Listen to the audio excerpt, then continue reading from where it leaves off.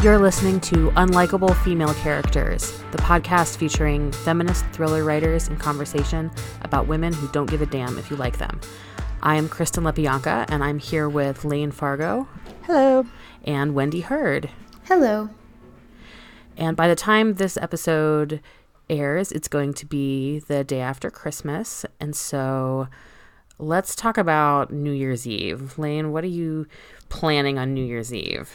I don't really have any plans. Usually we stay inside and hide from all the drunk people on the train. Yeah, it's really the only way to do it, in my opinion. Like, there's so much pressure to like have the best night ever on New Year's Eve, and like it's total bullshit. Like, it's crowded and it's winter, so it's cold, and people are drunk and things are expensive, and like Ubers are impossible, and it's just like I don't know why anyone would really bother. I think the best New Year's Eve I had in recent memory, my partner and I stayed home and we had pizza and brownies and watched Mad Max Fury Road, and it was great. That's awesome. Like, we will do that again. I like it. Wendy, how about you? Yeah, I mean, I live in Los Angeles, so if I can't even describe to you the ridiculousness of New Year's Eve. There's nothing I want to do that I want to do badly enough to sit in like 18 hours of traffic for on New Year's Eve. And then there's checkpoints everywhere. Everyone is like the barefoot, drunk. I mean, it's just the whole thing. No. So I like chill out. I like to make it a chill night. So we are all on introverts. Introverts avoiding the drunk assholes who are out reveling in the streets on New Year's Eve. I used to like to watch the ball drop in New York, like on TV, but in Chicago, that happens at 11 p.m. because we're in the central time zone. So every year, it's like 11 p.m. and I'm like, oh shit, the ball's dropping, and I turned on, I missed it. Yeah. This has happened multiple times. You'd think I would learn. I've lived in Chicago for like 9 years now, but every year it surprises me. That is amazing.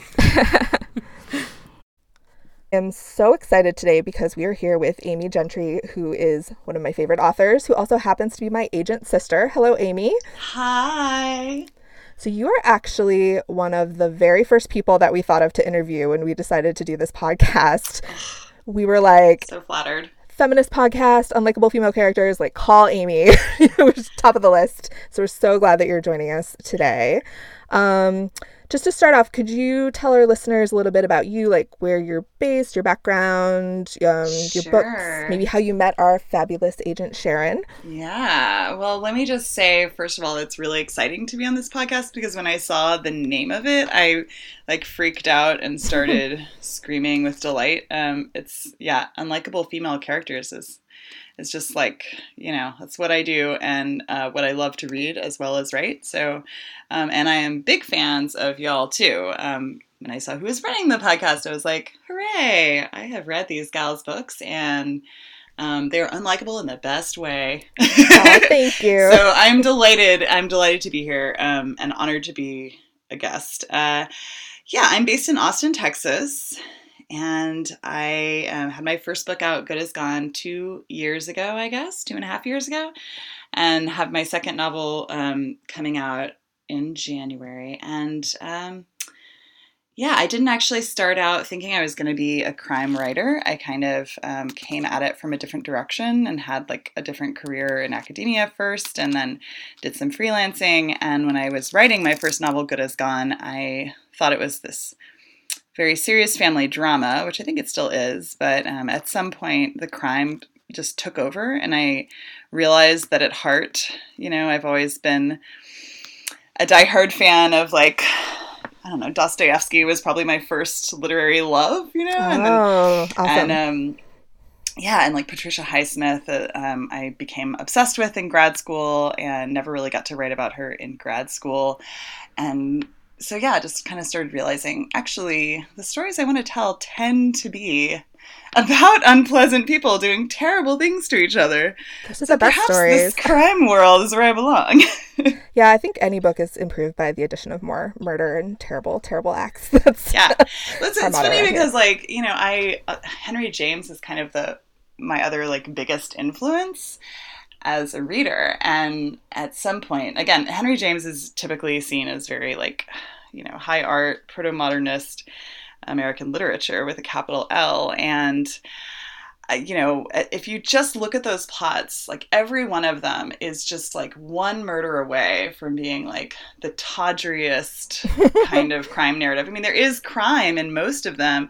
There are melodramas, they're psychological melodramas, and they're usually just, the stakes are usually in like someone's inheritance getting stolen or, something like that. But it's all there. You would just add a murder. So that's what I think I'm doing. I love it. And how did you meet our agent? Did you like come through the slush pile, or did you hook up with her some other way? I had a very strange and whirlwind agent meeting with Sharon. I stumbled onto the Twitter contest Pit Mad on I don't remember when. It was like September or August or something. It was in 2015, and I was finishing up my novel, but I was not quite ready to query yet. But I was getting close to querying. And I woke up and this contest was going on. I didn't know what it was, but I saw that people were tweeting out synopses of their books in 140 characters. And I was like, well, if I can do that, then that's a challenge, right? And then I really am close to finishing the book if I know what it's about enough to do that. And we'll just see what happens. So I tweeted it out and got some likes back. And Sharon was the one that, caught my eye. And so I sent her my work, and she kind of like fell in love with it really, really fast. And every time I tell the story, it's like, it does kind of sound like online dating or something. It's like, I don't know. We just really fell for each other hard, but it was kind of like that. It felt very fortuitous for me. It was the first query I sent, it was That's to Sharon. amazing. And it happened. I know. I mean, it's very atypical, but I always tell the story, when I'm talking about, what it's like to query, because I'm like, just anything could work out. So just keep putting random stuff out there, like roll the dice as many times as you can, because you just never know what random thing is going to lead to you finding your dream agent, as I did. So. Yeah, I think that's good advice, because there's so much kind of like luck in being in the right place. And in addition to being talented and having, the work to back it up, there's just this element of chance to it. It's really interesting. Yeah. Everyone has all these crazy stories. It's fascinating. Okay. So your next book, Last Woman Standing, will be out in January, and I got to read an advanced copy of it after I begged Sharon for it for months. I was really, really annoying. Sharon. Lane needed that copy. I'm glad she finally got it. I'm glad you got it. It was the podcast that did it. I was finally like, we're interviewing Amy for the podcast and we need to read her book, Sharon. And then it showed up in the mail like 3 days later, and I was like, oh, that's all I had to say. So I absolutely love this book. I am just really psyched for more people to read it, and also for all the feminist think pieces that are like inevitably going to come out of this book. So it's a very ripped from the headlines kind of story about these two women who team up to get revenge on each other's abusers, which, like, did you know when you were writing it that it was going to be so relevant? I mean, it's like so relevant for this moment in time. I that's always the first question people ask about it, and the answer is like yes and no. Like, I had no idea the Me Too hashtag was still long from kind of exploding on Twitter, and the biggest cases associated with that hashtag had not yet popped. So, but on the other hand, I started it after the horrible election that kind of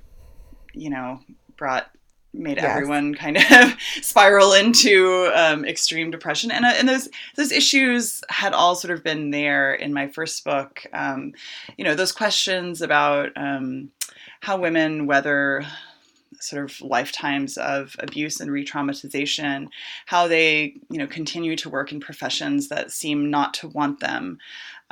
These are questions that have always been all around me, and I've always been very interested in them and kind of angry about them, honestly, since I was in high school. So, I was ready to write this book, and it was in the air in a major way already. I think that's why we're seeing so many supposedly, quote unquote like Me Too thrillers this year, it's not because this happened and then everybody like very, very quickly got a book deal and wrote a very fast book about it.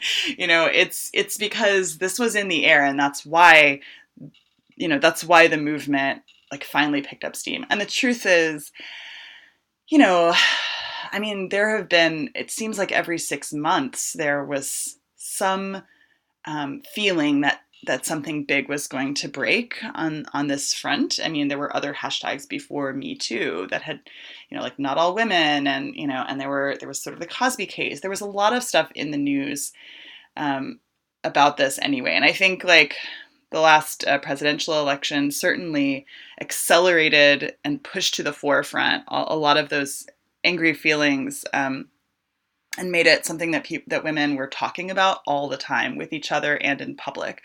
So to me, the mystery is like why that moment, and why like the fact that the kind of big tipping point. There were kind of two cases really close together in the spring that launched what we think of as the Me Too movement, and I think it was Louis C.K. and Harvey Weinstein right close together. But Louis C.K. happened first, and that's in the world of comedy. And I would never have guessed that big tipping point would come out of the comedy world. I mean, we'd already had the Bill Cosby stuff, and it seemed, although that was a huge moment, it didn't seem to be spreading the way that when the Louis C.K. accusations finally got into the press and got mainstream coverage, those accusations seemed to tip off something and start, So anyway, that's all to say, like, I don't know why watershed moments happen, but it was a little startling, is the truth. And I'm sure many women who were already writing those books had the same feeling I did. It was startling to have been writing this book about women, kind of finally trying to bring their long-term abusers in the professional world to some kind of reckoning, and to have this pop in the middle of it and think, oh my God, like, does this mean the book is going to be, by the time the book comes out, is this kind of all going to be resolved? And of course the answer is like, haha, no. No. Like, I kind of wish, but then, I mean, absolutely not. Yeah, I had a similar experience with my novel Temper. I started writing it before all the, Weinstein and Louis C.K. stuff came out. It is based on a little bit on a real case of abuse that happened in a Chicago theater. So like there have been these things, and I mean, men have been doing this shit forever. Yeah. That's the thing. But by the time I got my book deal, it was like really getting into the height of the Me Too movement, and people are like, oh, this is so relevant. And I'm like, I guess this is good for me, but I wish it wasn't so relevant, because that means the shit is still happening. Yeah. Yeah. I mean, on one hand, it's like, well, it's being talked about, and people are actually, people are thinking about it. And I think if you're like me, I'm sure that when you sat down to write that book, it's like part of the aim of writing it is to kind of show this issue, to illuminate the issue for people who haven't thought about it in exactly that way before. That certainly was something I tried to do in Good As Gone. And I heard back from people who in fact said, like, I had never really thought about re-traumatization in exactly that way before. And I was hoping, to do something similar and to kind of put it out there for people who either hadn't thought about it in that way or just hadn't heard their own stories told in that exact way. And so when all the stories started coming out around the Me Too moment, and people started talking about it much more publicly, I was like, I mean, this is actually, to me, this is great. This is exactly what I wanted to happen. I'm glad it's happening. I only wish that we could see more real progress as a result of it. And I do fear that after the Kavanaugh hearings, I fear that, the only people to ever get fired for this kind of stuff are maybe working in entertainment, and even they tend to come back after a little while. But when it comes to the real like halls of power, I'm unfortunately I don't see a lot of evidence that things are changing in that area. But no, people always are like, oh, think of the poor men, their lives will be ruined. Their lives are never fucking ruined. No, like they just come right back. It's ridiculous.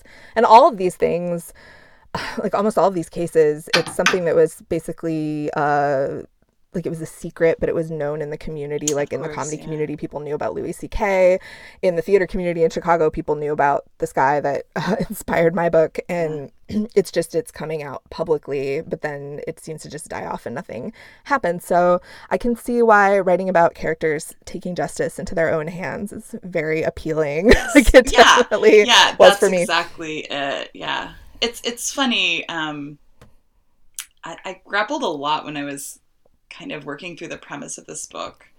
I didn't really want it to be a revenge thriller. I mean, I did. I wanted it very desperately, but I didn't know where I would go with that. Like, I just thought, well, what is the end game here? You know, I mean, is it really that I'm sort of putting forth this idea that, you know, women should be taking the law into their own hands?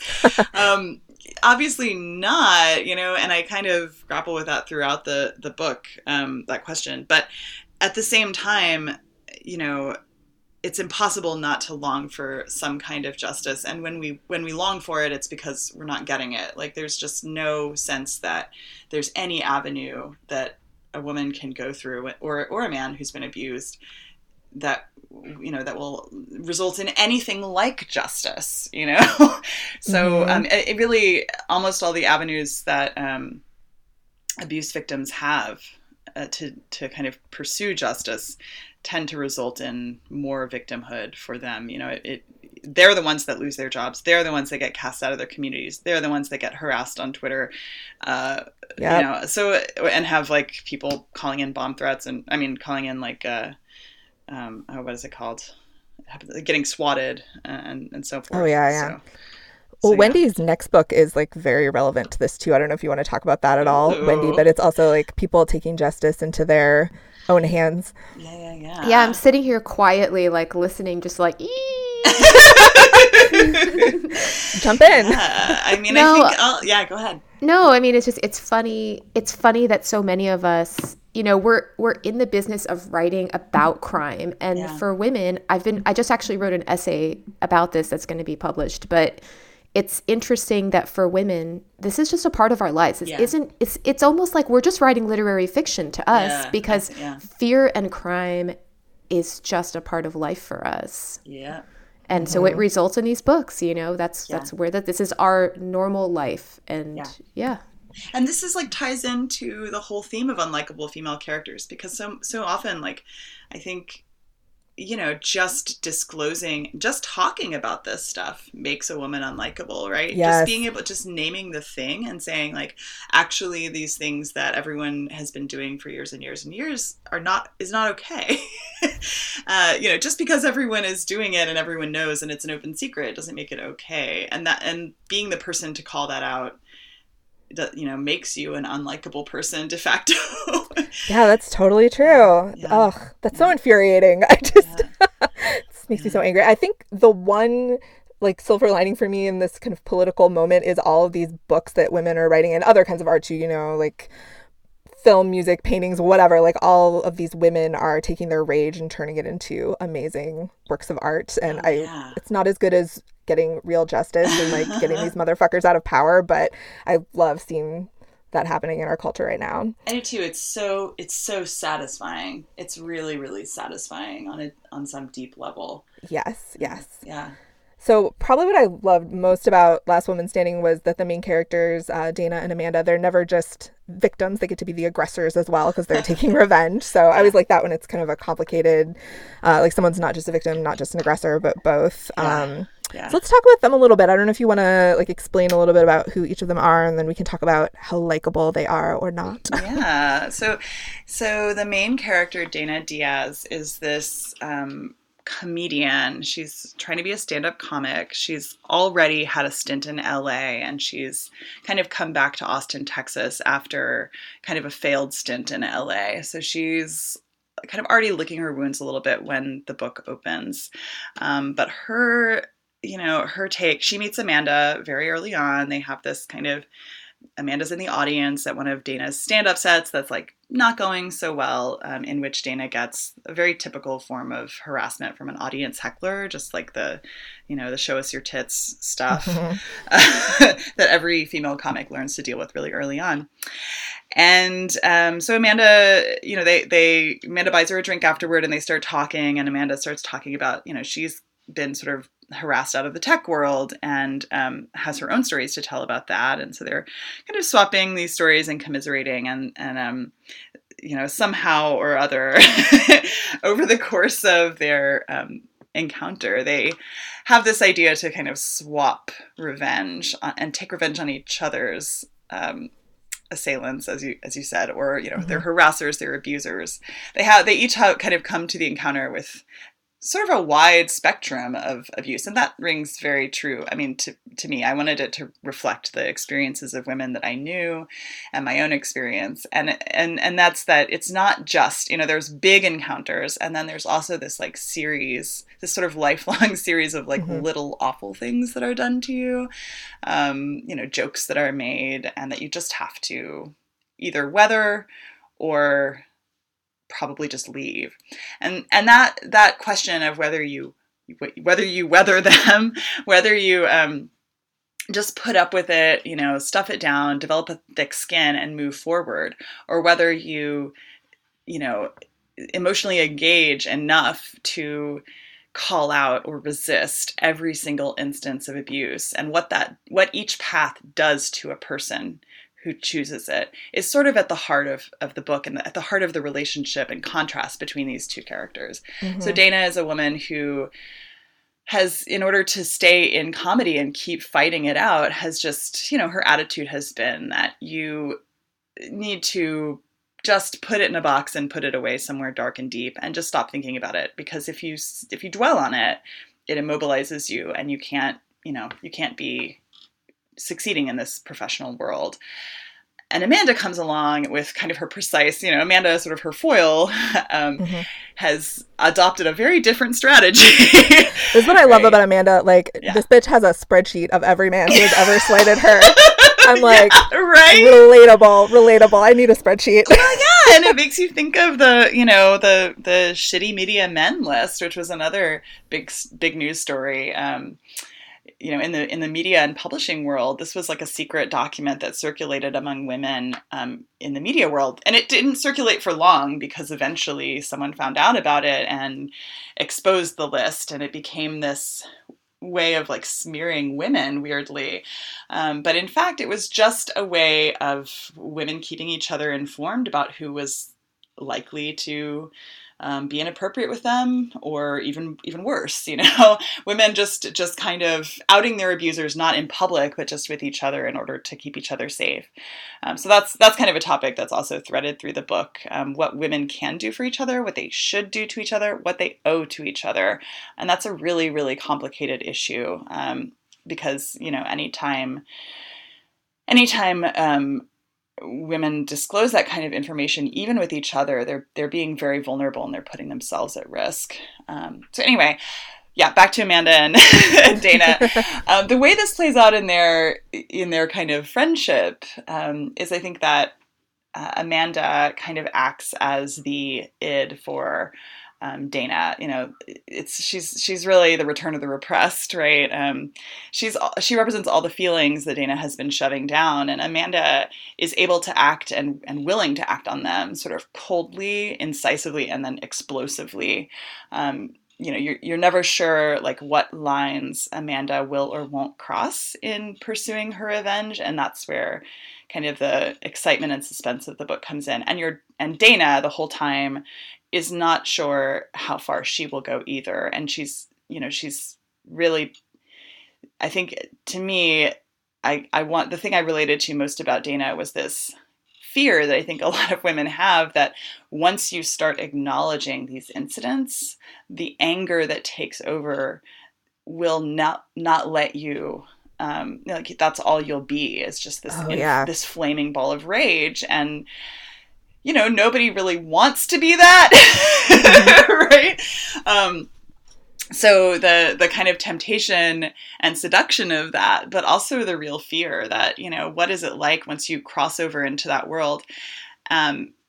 It also kind of gives you, to me, it was like a good opportunity to write a sort of paranoid thriller too, because the idea is that, Dana has been not seeing things on purpose, and Amanda sees everything, and there's a feeling of like the veil being lifted once Dana kind of starts interpreting the world around her in this way, seeing the incidents of abuse everywhere that she's been sort of ignoring or fending off or dismissing.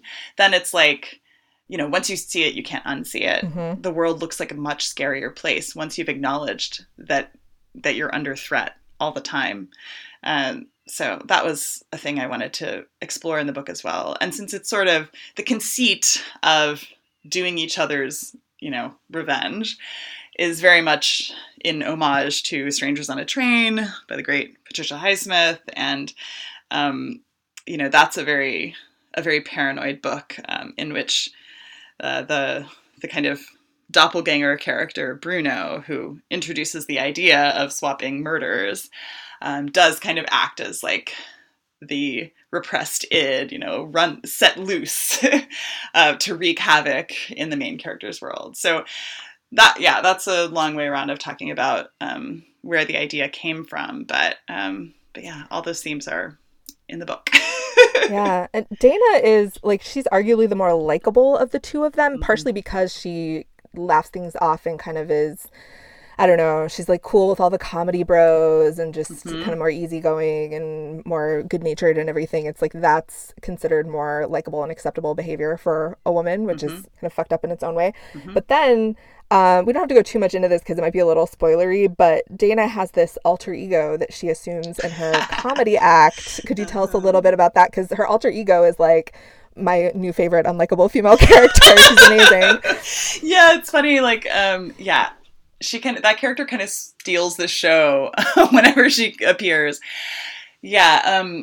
So this theme of like doppelgangers and doubles kind of also runs throughout the book, and I wanted it to have that crisscross, like mirrored sort of structure. And so of course Dana and Amanda are like the primary pairing, but I also, throughout the book, I sort of ended up spinning off a lot of other doubles kind of just popped up on their own almost. And Betty was one of those characters. So Betty results from Dana doing stand-up in a wig. Basically, that's it.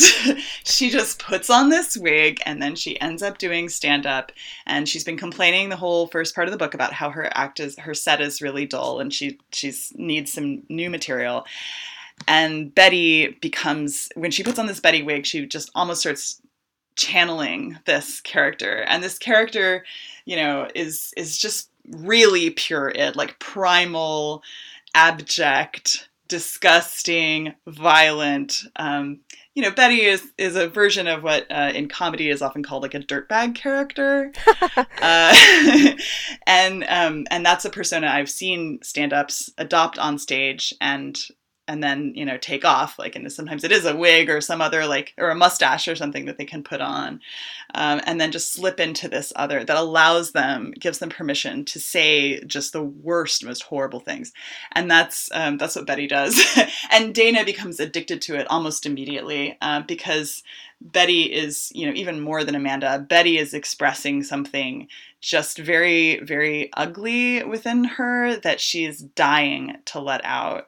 And of course, because this is a book, Betty also happens to revivify her career. Mm-hmm. But I think that's also not, unlikely. I mean, I think there is something, like, I think we've all, as writers and creatives, experienced this, the feeling of like, that maybe there's something we're holding back that's, that we're afraid of. And that's what keeps us from being able to really sink into something and give our whole selves to it. And when we just open the floodgates, we have one too many glass of wine and start writing the scene, the unwritable scene, that's when the book often takes off. So, to me, that's Dana's, Betty is kind of the unwritable, unthinkable scene for Dana. And it sort of she immediately takes over because she's just a lot more fun. She's very fun. But it's at first kind of like Dana sees her as something outside herself. She's like, oh, like, this isn't me. How did I do that? But then she kind of has to realize that this is something that's inside her that she's letting out, giving herself permission. Like you said, it's not just this separate entity. It's all part of her, which is what's so interesting. Well, you're a theater person, so that like putting on a costume is an incredibly powerful act that can allow you to really feel like you are becoming an entirely different person. It's like, it's like a mask. If you've ever done any workshops that involve masks, putting on a mask that covers your face is just this incredibly, just psychologically freeing act that, can unleash all different kinds of personalities. And an interesting side note on that Betty character, the way that came to me, the wig idea came to me because I knew someone. I used to wait tables with someone who had different wigs, and she didn't wear them every day, but she was like very into vintage stuff. So they were all kind of, sort of vintagey wigs, right? And one day she cut her hair. She came to work with a haircut that she really hated. It was like too short. She hated it. And so she was like, I'm going to wear this wig for a while until my hair grows out. And her personality changed. She swore, yes, she had a different name. She insisted that we all call her by a different name when she had the wig because she didn't want to be associated with the person that she was when she wore it. She became this like bitchy waitress. And she was a really great waitress and really, really nice and kind. Always a bit quirky, as you're probably being able to tell. Sure. But yeah, when she really was like, by the end of in the beginning, she kind of enjoyed playing with that character a little bit. And then by the end, she was like, I have to get this wig off. This wig is like bad news. It's really, I don't even want to say the name of the character she was playing, but she's burned into my brain, that alter ego that she stumbled into. So yeah, that character is really kind of devoted to her, and the character that Dana borrows the wig from is more or less based on that woman that I knew, who I was close friends with at the time. That's so interesting. Yeah. Oh my god. So were her tips better when she was being bitchy or when she's being her nice normal self? God, that is such a good question.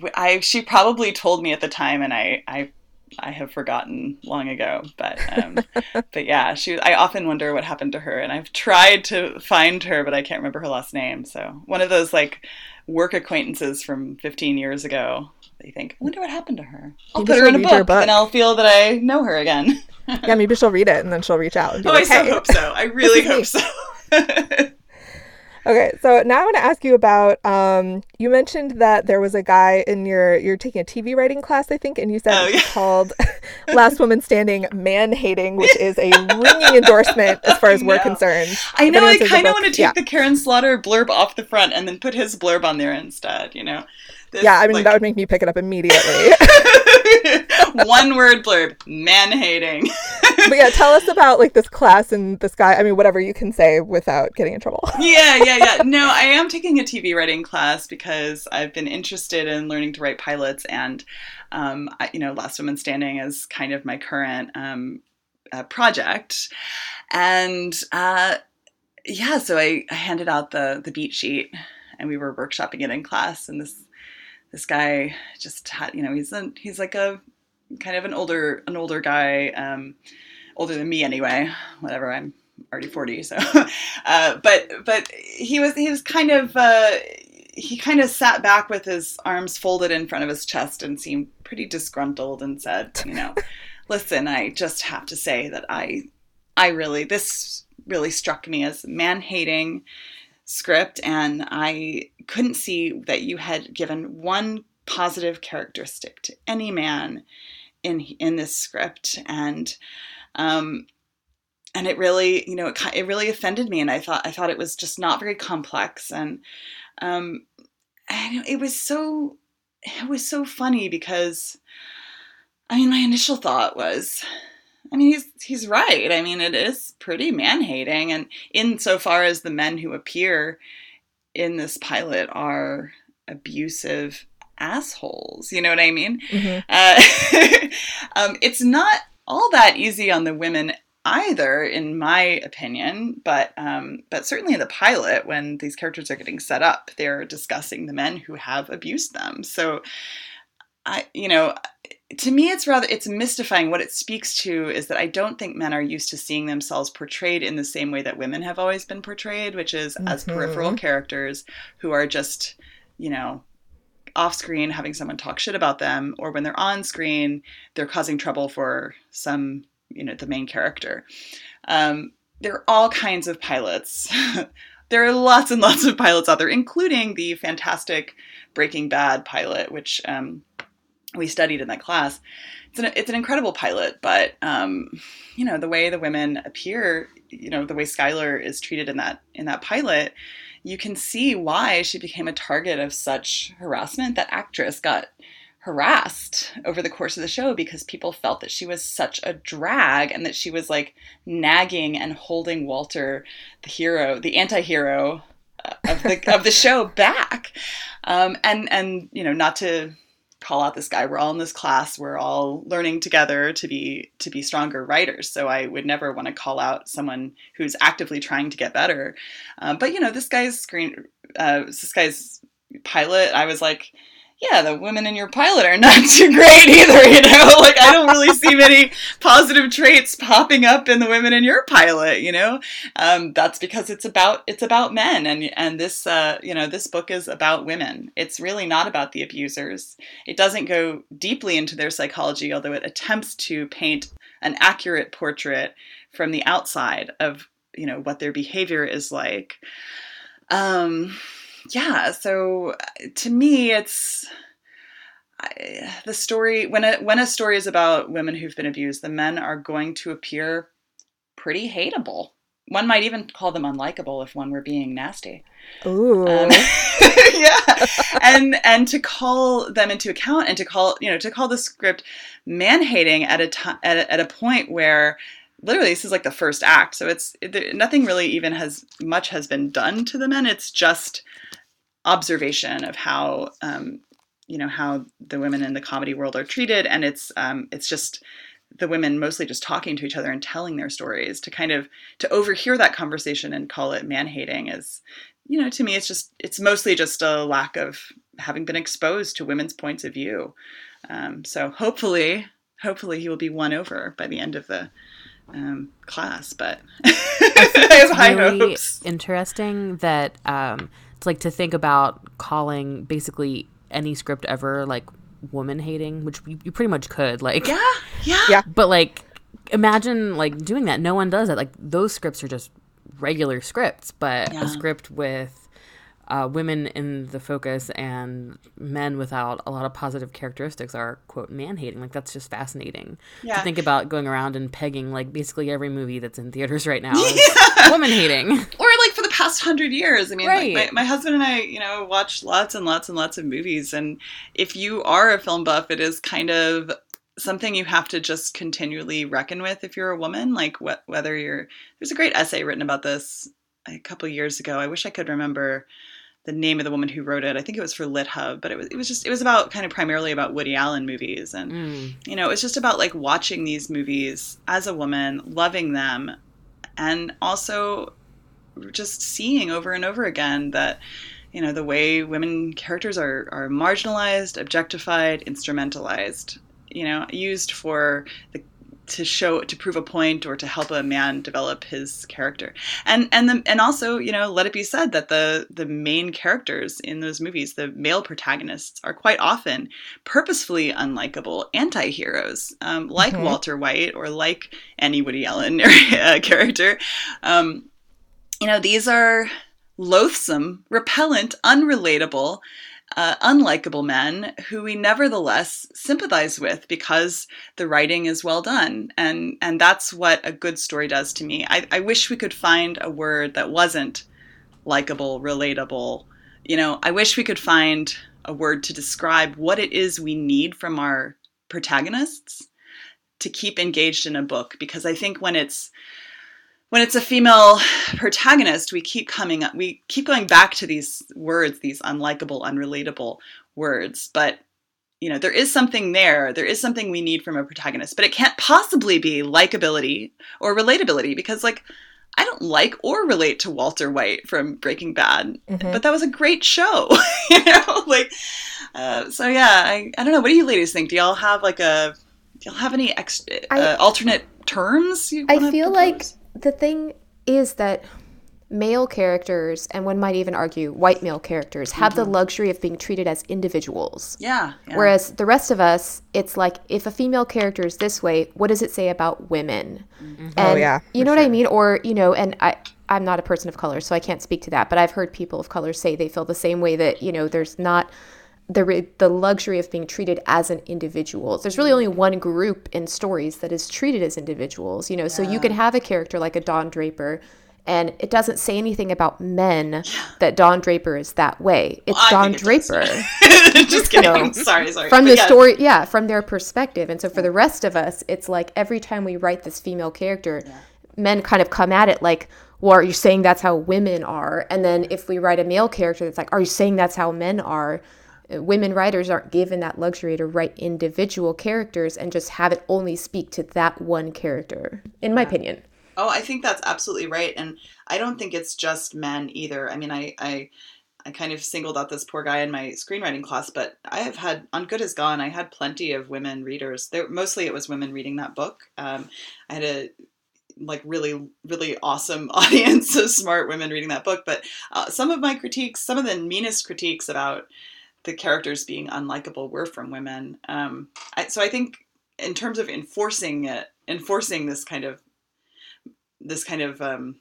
I guess bias in favor of white men as the only individuals and everyone else being representative of all womankind or whatever, I think women are also the enforcers of that as well as the victims of it. I think you're so right. Yeah, absolutely. We talk about that on here a lot. We try to really own up to the places where we've bought in, and we really try to face that. Yeah. I mean, it's hard. I'm sure I find myself doing it, all the time. It's as much as my knee-jerk reaction is kind of always to identify that with the female perspective. There have been times, even as a book reviewer, when I wondered, why am I reacting this way to this character? Would I react the same way if this character were a man? It's very interesting. I think when we see things, I think that a lot of times when we are most punishing to a female character as women is when we see something in that character that we have fought very hard to keep out of our self-conception. Oh, wow, yeah. Yes. I think it's very defensive. So, for my first book, Good As Gone, there was a mother character who, many found to be unmotherly in many ways. And I think that was extremely threatening to people, to the audience for the book particularly, many of whom were mothers. I think it's really threatening to have to identify with somebody and to say, oh yes, this is a normal feeling, that motherhood comes with ambivalence, and that it's not just about, this kind of blissful ideal we have put on women. So to me, that's just my armchair psychologizing, but I was like, I wonder how many people felt really threatened by that. And when I have been turned off by a female protagonist who's acting in some way, some ugly way, I often think, what is it in myself that I'm hating here? It's shame, it's shame that has been given to us. Yeah, absolutely. Yeah, and it's also like we are told women are supposed to be a certain way, and then we see a woman who is not acting in that way, and it's kind of like, oh, I didn't know that I was allowed to do that, or I didn't know that it was even an option to not be this way. And people can resent that. And so that's where, a character might come across as unlikable because, I'm mad that I'm not acting that way, or I'm not giving myself permission to act that way. That's really well put. That's really interesting. Yeah. Awesome. We could just talk about this forever. I know. But thank goodness there's a podcast devoted to this topic. I know. So Another question we had for you, this is probably a good segue into this actually, is do you have a favorite unlikable female character? Could be from books, movies, TV, whatever, just an unlikable female character you love. Yeah. Oh gosh. Well, there's a couple in books that I know of that are coming out by Wendy Hurd. Have you heard of her? and Lane Fargo. Yay! Yeah, they've got a couple of books coming out. Yeah, Temper and Hunting Annabelle have some pretty awesomely hateable in the best way female characters. So those have been recent examples. But yeah, I also I feel like it's going to be seen as copying, but Amy from Gone Girl is kind of a gold standard. What else have I got? I mean, honestly, all the characters in the books that I love, the Henry James novels, Wings of the Dove has Kate Croy is an amazingly wonderful evil female character who I just identify passionately with. Much more so than the good girl, Millie Thiel, in that same novel. And I was just discussing Portrait of a Lady, another favorite James book, with someone the other day and saying, my favorite character in that book is Madame Merle, who's the really evil. She is just the worst. There's this, the hero of that novel is this young ingenue, an innocent girl, as she so often is in a Henry James novel. But there's always in Henry James novels these kind of lurking female characters on the corners, of the story, who kind of come in and turn out to play a hugely important role, and scheming, manipulative. And it's obvious that James loves them. He loves them. He understands them much better than his sort of young, innocent, naive ingenue characters. That's so interesting. I haven't read a Henry James book since college, I don't think. But it's he loves those characters, but he had to make them the villains because of the time he was writing in. That's really debatable. I mean, I think certainly in Portrait of a Lady, to name one that more people have read, I think. Madame Merle is definitely the villain, but there's a bigger villain who manipulates Madame Merle, and for whom she's sort of, she's at the end of the book, you sort of discover that she's been at the mercy of the same, scheming man that the main character Isabel has been under. So it's this is what I love. This is what I try to recreate in my books. Hopefully I'll get better and better at it. But I really love to set up a dynamic between just a tight group of people, 3 or 4, which again reminds me, Lane, of your book with its central triad, but that are just all kind of really tightly embroiled with each other, in dynamics, in manipulative and psychological fake outs, and in these not simple dynamics, so that there are, there is victimization going on, and there are abuses, and but nobody's hands are really clean. And I think that, to me, that's, first of all, it's just more interesting to have complicated villains and complicated heroes, and often be unable to tell one from the other. But it's also just true. I mean, what can I say?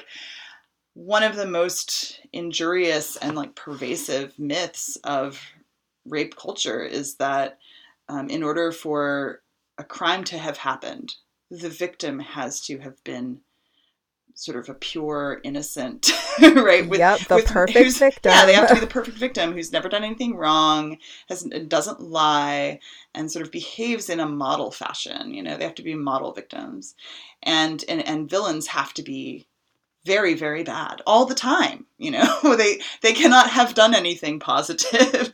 And this kind of polarization is really harmful, and it prevents justice from taking place so often. It's the most common method of,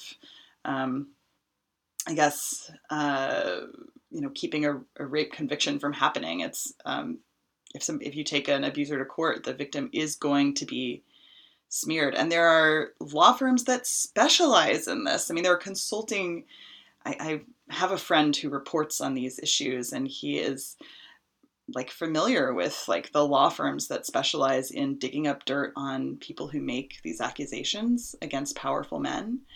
Ugh. Yeah, it just makes you want to take a shower just thinking about it. But the reason they're able to do that is because it works. It's because people really want to believe in, in the good victim and the bad villain. And the truth is, the crime still took place, like the crime is still a crime and there is a victim within the context of the crime. But, they're still whole people, and you have to be able to hold both of those things in your head at the same time if you want justice to be served. So I think part of the patriarchy is telling us that you're not a victim unless you fit this criteria, because what that does is it relieves them of culpability. Mm-hmm. Like the only way you can have a criminal is if you have a victim. Yeah. So it's like by narrowing down that what a victim is narrative, you create a much wider playing field for people to do criminal acts without being considered criminals. Yeah, that's a perfect way to put it. Yeah, it is. I love hearing a woman talk about the classics, man. I'm so excited to hear you do that. I feel like the classics belong to a certain demographic of man who's allowed to say, I'm influenced by Henry James. Like, I know who that guy is. I've accidentally sat and listened to panels with those guys up there, and I've just been like, oh my God, no. Really by accident. Oh, whoops, how did I get in this room? I'd love to see a panel of women saying things like, I'm influenced by Kerouac, Yeah. Oh my God, yeah.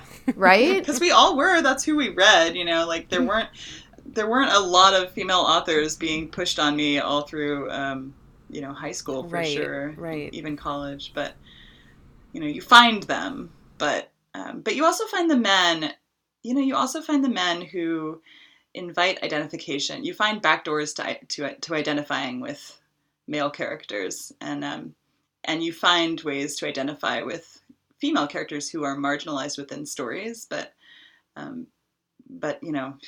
think women develop these extremely creative ways and I'm sure people of color as well must have to find these extraordinarily creative ways of identifying within stories. And I think that's part of why we, just to make a sweeping generalization, I think women do have a great facility for, telling stories from multiple viewpoints, empathizing with characters, and creating really, really believable characters across the spectrum. I think we've just been forced our whole lives to find those creative ways of identifying with people unlike us, and white men have not. I mean, many of them have chosen to, but they did not have to.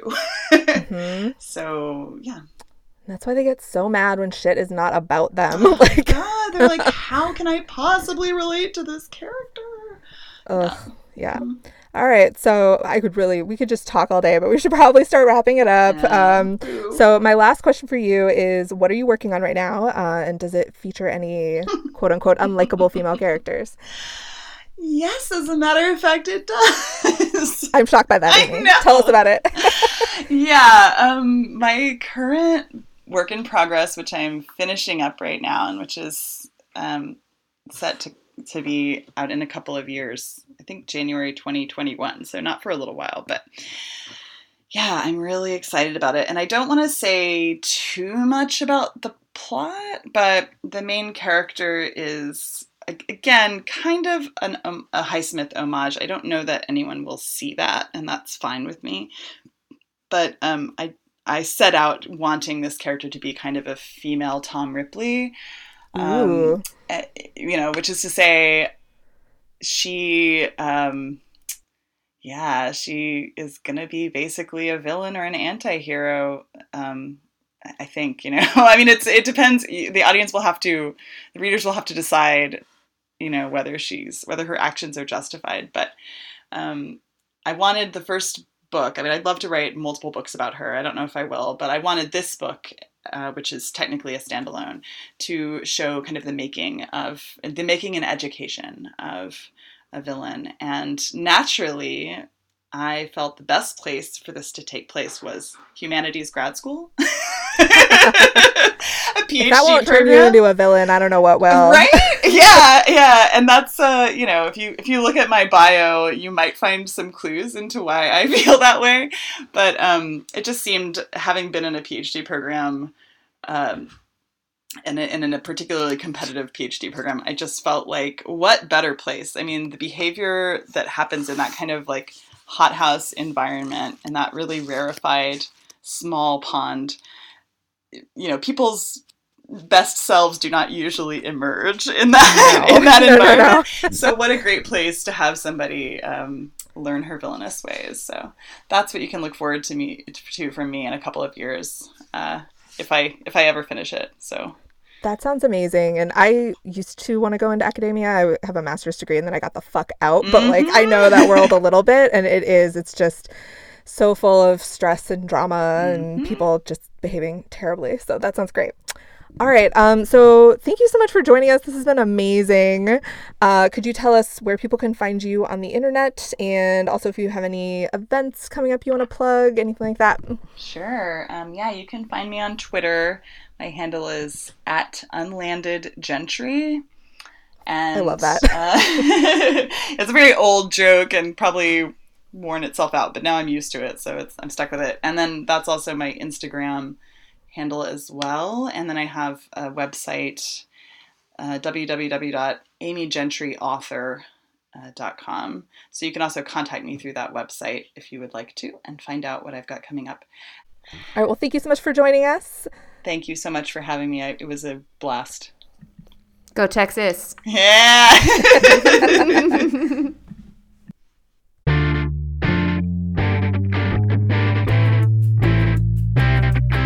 That's it for this episode of Unlikable Female Characters.